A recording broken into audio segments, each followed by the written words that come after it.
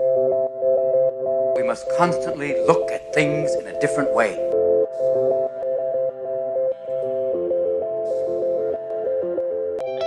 The Healthcare Education Transformation Podcast was created by two physical therapists out of the desire to learn more about the different educational roles in physical therapy and healthcare, and how healthcare education works by talking with educational leaders and people with different perspectives within physical therapy and across interdisciplinary lines on how education can be improved to disrupt the status quo of healthcare education.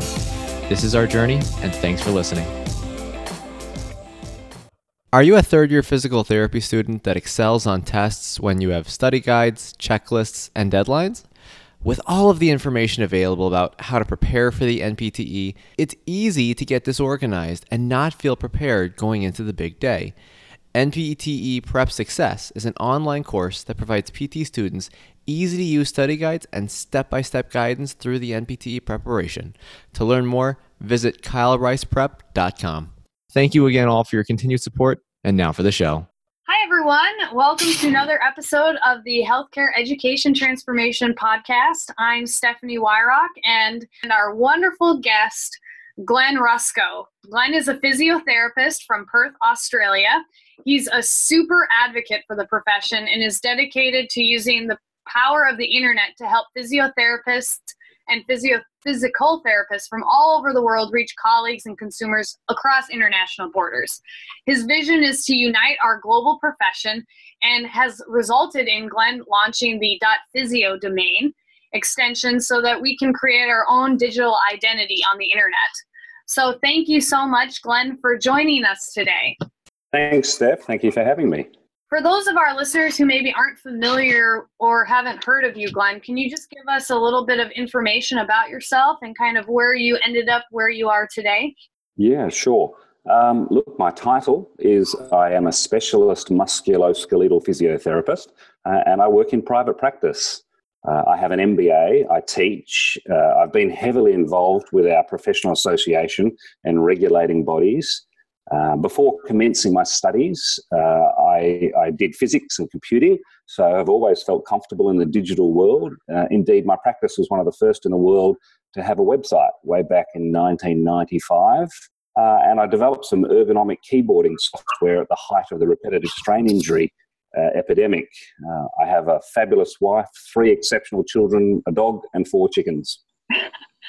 That is so cool that your private practice was one of the first to have a website. You know, for a younger person like myself, just the thought of that is so crazy to me because the internet is such a normal part of our lifestyle nowadays.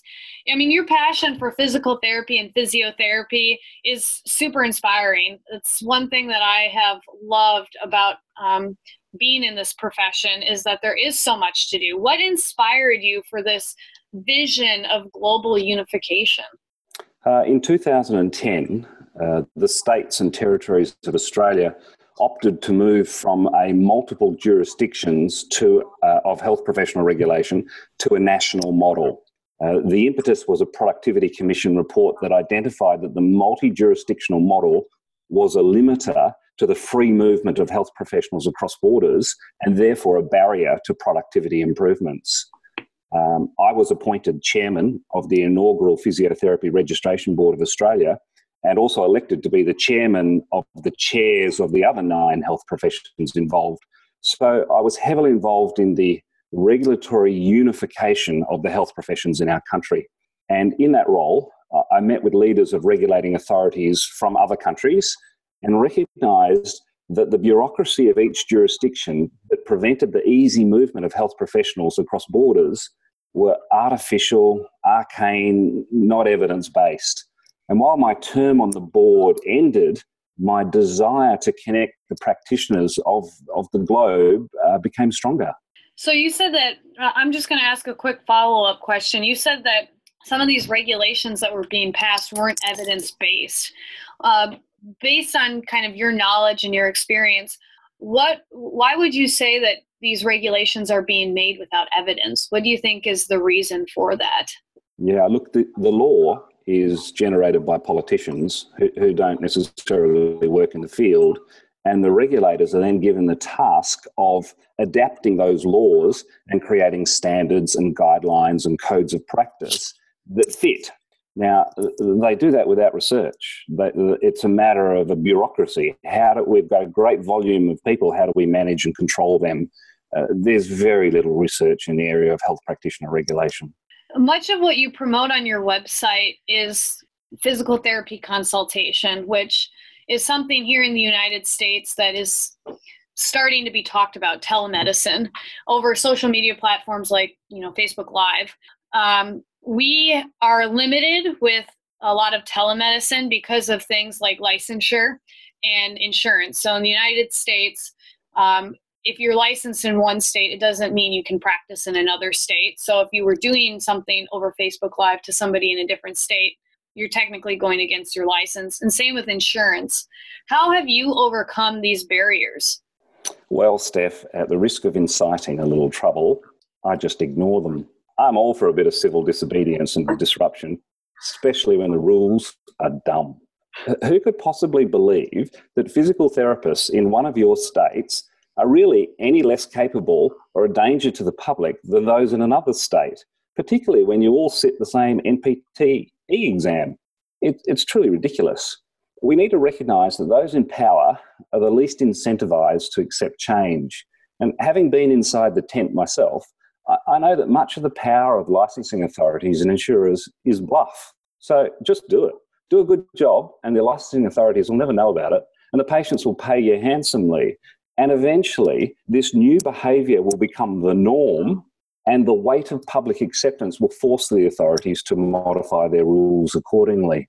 If I could just talk on one example, Of course. the Physiotherapy Board of New Zealand recently released a paper that touched on telehealth. And it says quite strongly that if they discover that a physiotherapist or physical therapist from outside of New Zealand provides a service to a New Zealander, then they'll report you to your licensing authority. Now, it's all bluff because you are beyond their reach. But they have no recourse, no way to reach you. Firstly, how will they ever know that you did that? And secondly, what part of the legislation, standards, codes or policies of your own jurisdiction have you breached?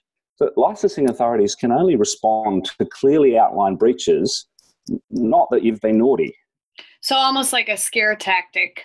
Oh yeah, because they lack the legislative power to actually take action. So they're coming out with bluff that, you'll get into trouble. But you'll notice that it's very unclear. There's no clear prescription of exactly what the problem is or the penalty, because it just simply doesn't exist.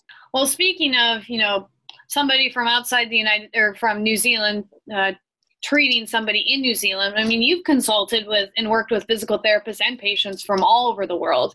What similarities and differences have you noticed between the United States healthcare systems and other healthcare systems around the world? Well, the similarities around the world are highly dedicated professionals seeking to help their patients in the best possible way. That's global. The differences are just structural, based on how much power physiotherapists and physical therapists have managed to achieve.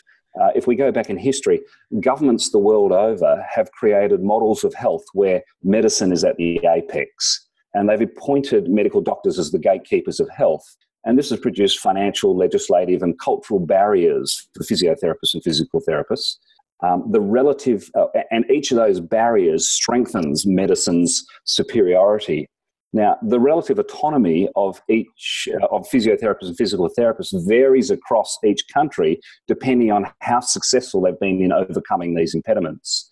For example, direct access to patients, government-supported training programs, clinicians having imaging rights, or financial subsidisation of their services, whether by government or insurers.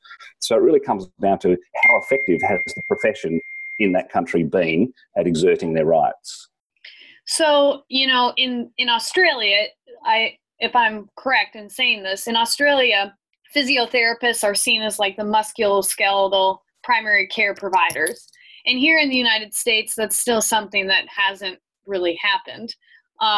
what is kind of the proliferation of Australia leading that charge and having physiotherapists being the primary care providers, and what can we do here in the United States to make that go faster? Yeah, look, first of all, I'll identify it's a cultural thing rather than a financial thing. The legislative barriers are down because we have primary contact status, but there are financial barriers in that our competitor doctors are subsidised by the government. So it's a cultural thing. Physiotherapy in Australia has managed basically to do a better job than medicine. And how we reached that, I suspect, was related to our early primary contact status. So in 1973, we started primary contact. And with that challenge in front of us, the quality of our work has risen. And consequently, the public recognise that they get a better service from a physiotherapist than they do from a medical doctor. And so they have shifted over. And it's just been a cultural change. Do you think that that's from physiotherapists in Australia just marketing their ability to help people a little bit better to the general public? Or do you think that that is more of just a shift in how people were thinking? It's a shift based on better outcomes. You just get better quality service from a physiotherapist with a musculoskeletal injury. What did, you're a business owner. You've been a business owner for many, many years. What advice do you have to other healthcare business owners and educators who potentially want to expand their message to a global audience? Well, firstly, I want to congratulate them on their foresight and assure them that with this strategy, their future success is assured. The internet has created a distributive power that has destroyed the barriers of cost, time, distance. A digital product or a service created in Memphis, for example, can now be equally consumed in Montreal, Madrid, Manchester, Mumbai, Manila, Melbourne. And that product or service can be delivered immediately and cheaper than any others. Consumers love digital products. So my advice to healthcare business owners and educators is you must expand your services to consider a global audience, because if you don't, someone else will, and you're going to lose.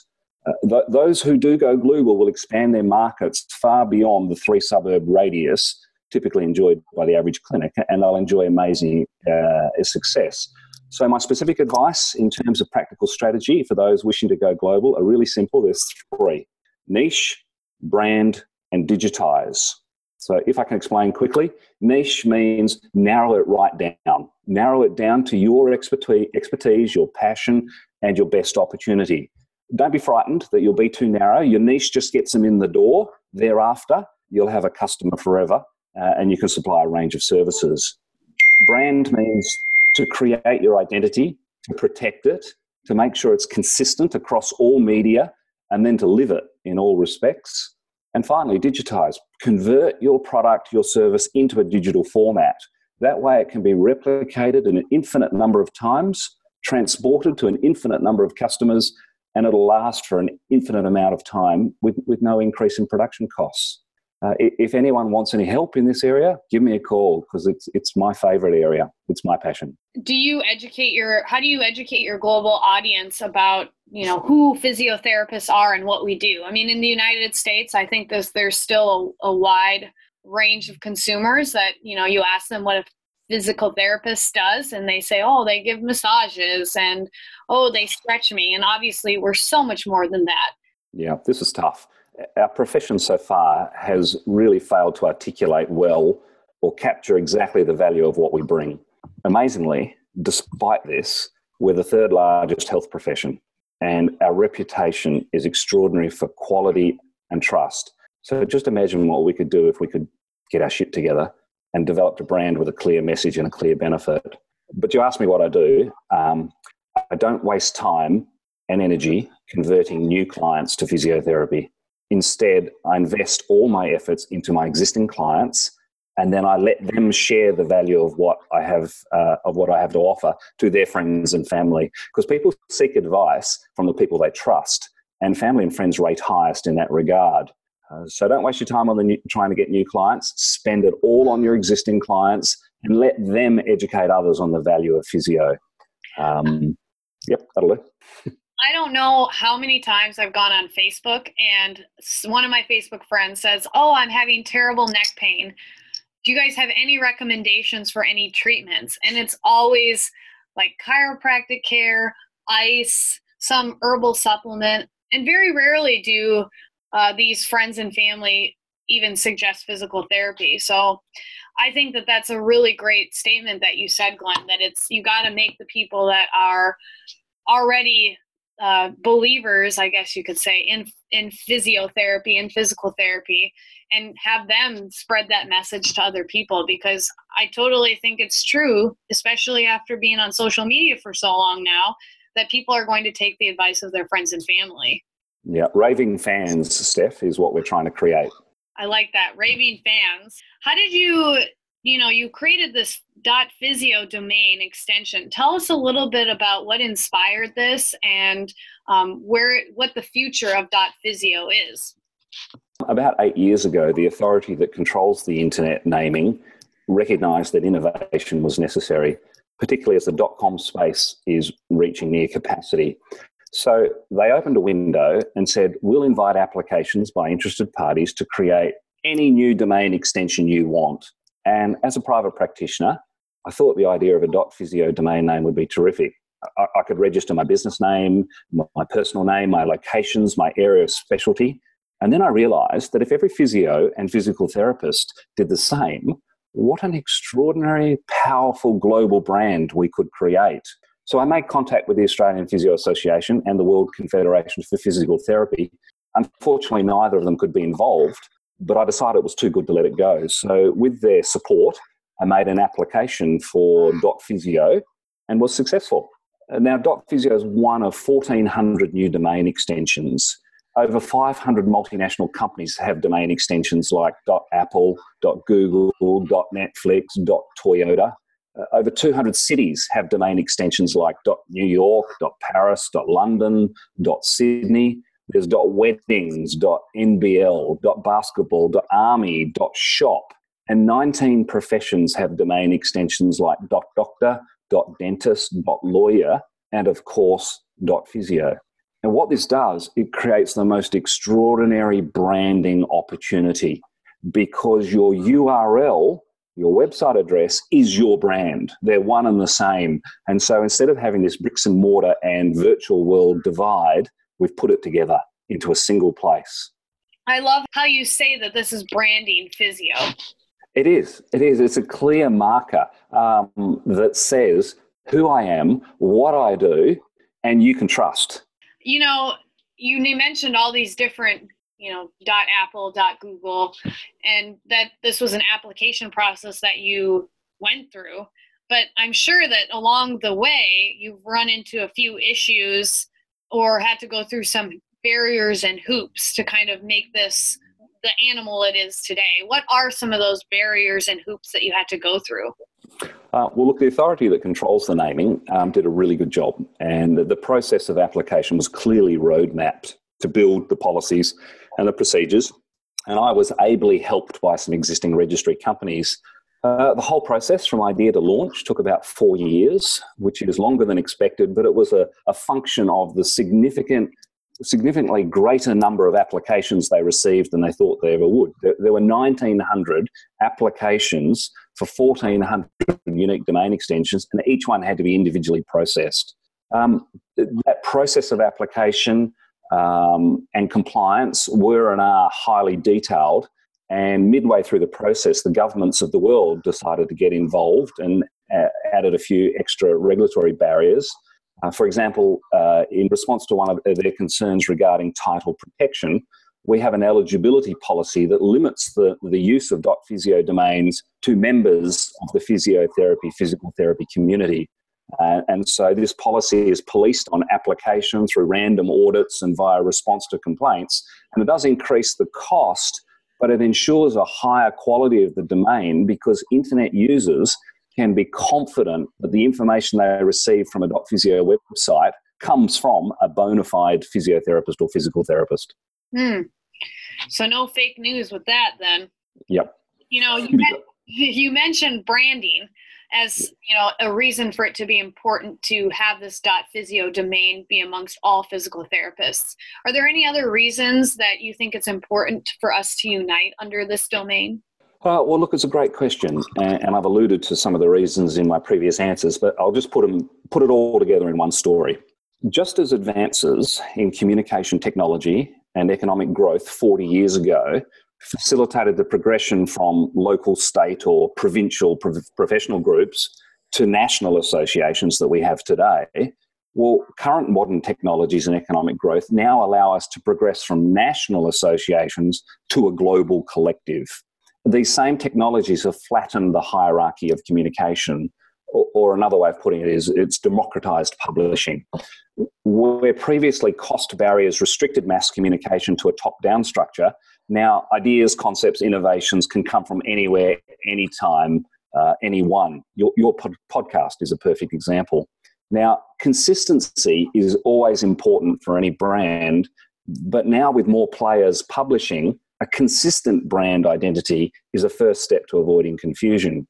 So if you think of global car companies, in the past, they may have had different names in different markets. For example, the Volkswagen Golf was known as the Rabbit or a Carib or a Bora or a City in different countries. But manufacturers now recognise that with modern communications technology, the globe is a single market.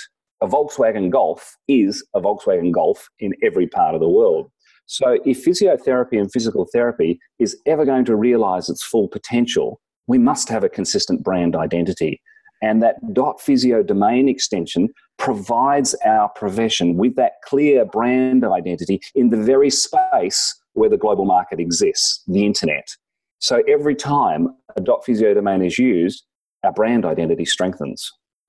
I think that's interesting, talking about how we need to strengthen our brand identity because it's a global marketplace now. However, one thing that I kind of am thinking about is, training for physiotherapists varies across the world. I mean, in Italy, physical therapists are trained at a technical level. In Australia, a bachelor's level. In the United States, a doctorate level. Do you think that PT education needs to be standardized across the world, much like the branding of the profession is across this physio domain? And if so, why or why not? Yeah, good question. Look, firstly, the level of qualification is not a direct reflection of the quality of training. So, for example, in Australia, whilst we primarily have a 4 years bachelor's program, we do also have institutions that offer a 3-year clinical doctorate and a 2 and a bit year graduate entry master's. Now, I'm not in a position to comment which of those training programs is better, but I can assure you that they all meet the physiotherapy practice thresholds required by the accrediting authority, the Australian Physiotherapy Council, and therefore every graduate from one of those programs is registered as a physiotherapist. But clearly, if we have a global brand identity, it follows that to deliver the values of that brand, we must standardise the service delivery. And fundamental to a consistent service delivery is the standardisation of training. Now, could you imagine how much more people would value our service if it were consistent? Could you imagine how easy it would be to update education programs with new evidence if they were standardised? Just imagine how easy it would be to travel and work across jurisdictions if your qualifications were accepted across all regulating authorities. Now, clearly, it's not going to happen in the short term because of the huge economic disparity in the world and the differing needs governments have identified for their physiotherapy services. So I'd propose the creation of a 3 or 4 level structure of education standardisation where countries or jurisdictions or even institutions themselves could be assessed by an independent body and then just slot into their various level. And as the quality of the education, as the profession matures in that country, so they can progress up the level. And what that means is that people who educate from programs or countries at the same level can move freely across those jurisdictions because everyone knows their standard. Just another example, about 3 or 4 years ago, Australia and New Zealand developed mutual common education standards. And what that means is the physios can move between the two countries because they're educated to the same level. I understand communications begun with Canada and it would not be a huge leap for the US jurisdictions, the Irish, the British, the South African regulators to connect with this Australia-New Zealand model to unite. Just imagine how exciting that would be. Yeah, that's really interesting. I haven't even heard about that.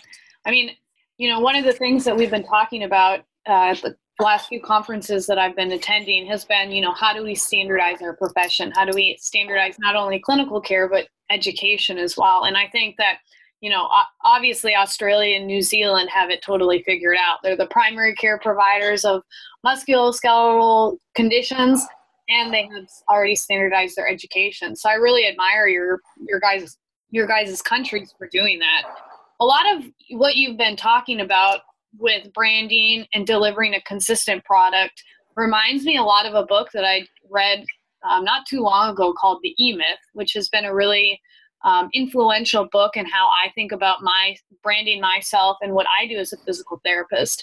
What book has had the largest impact on your professional or personal life? Steph, it's The E-Myth.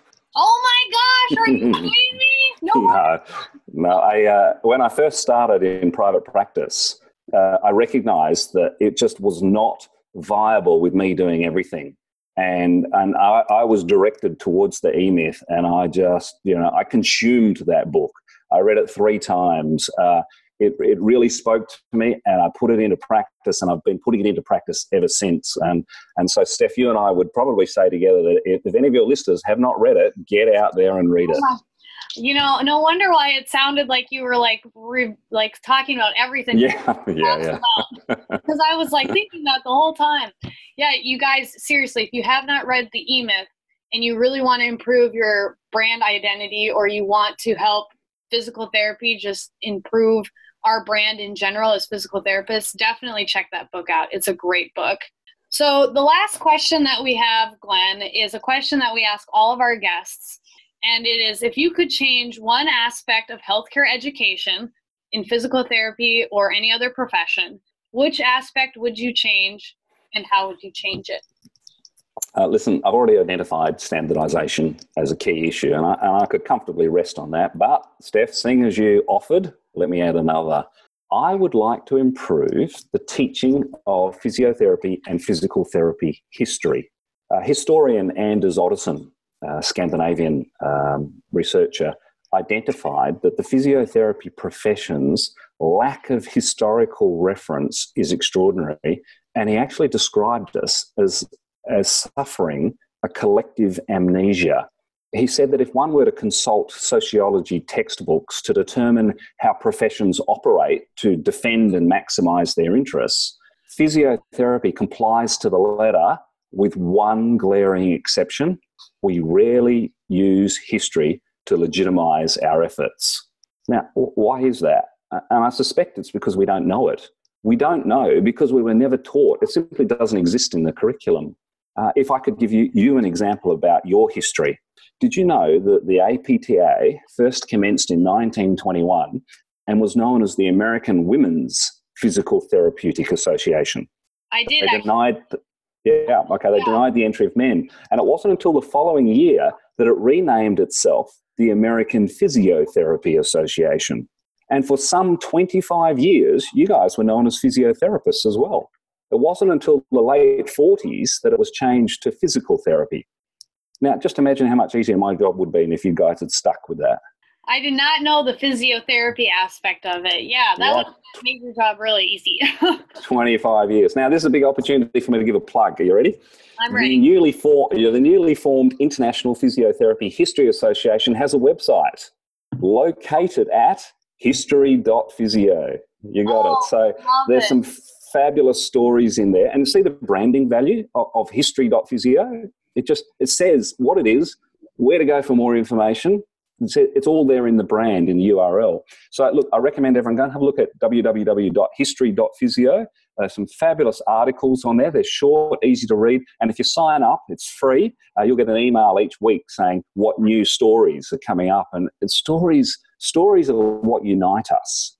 Every culture, every group, every tribe, every family have their stories. Physiotherapy, physical therapy is missing our stories. And this is a place that we can find them. That the history comment that you make is really interesting. I don't know if we've heard that on our show.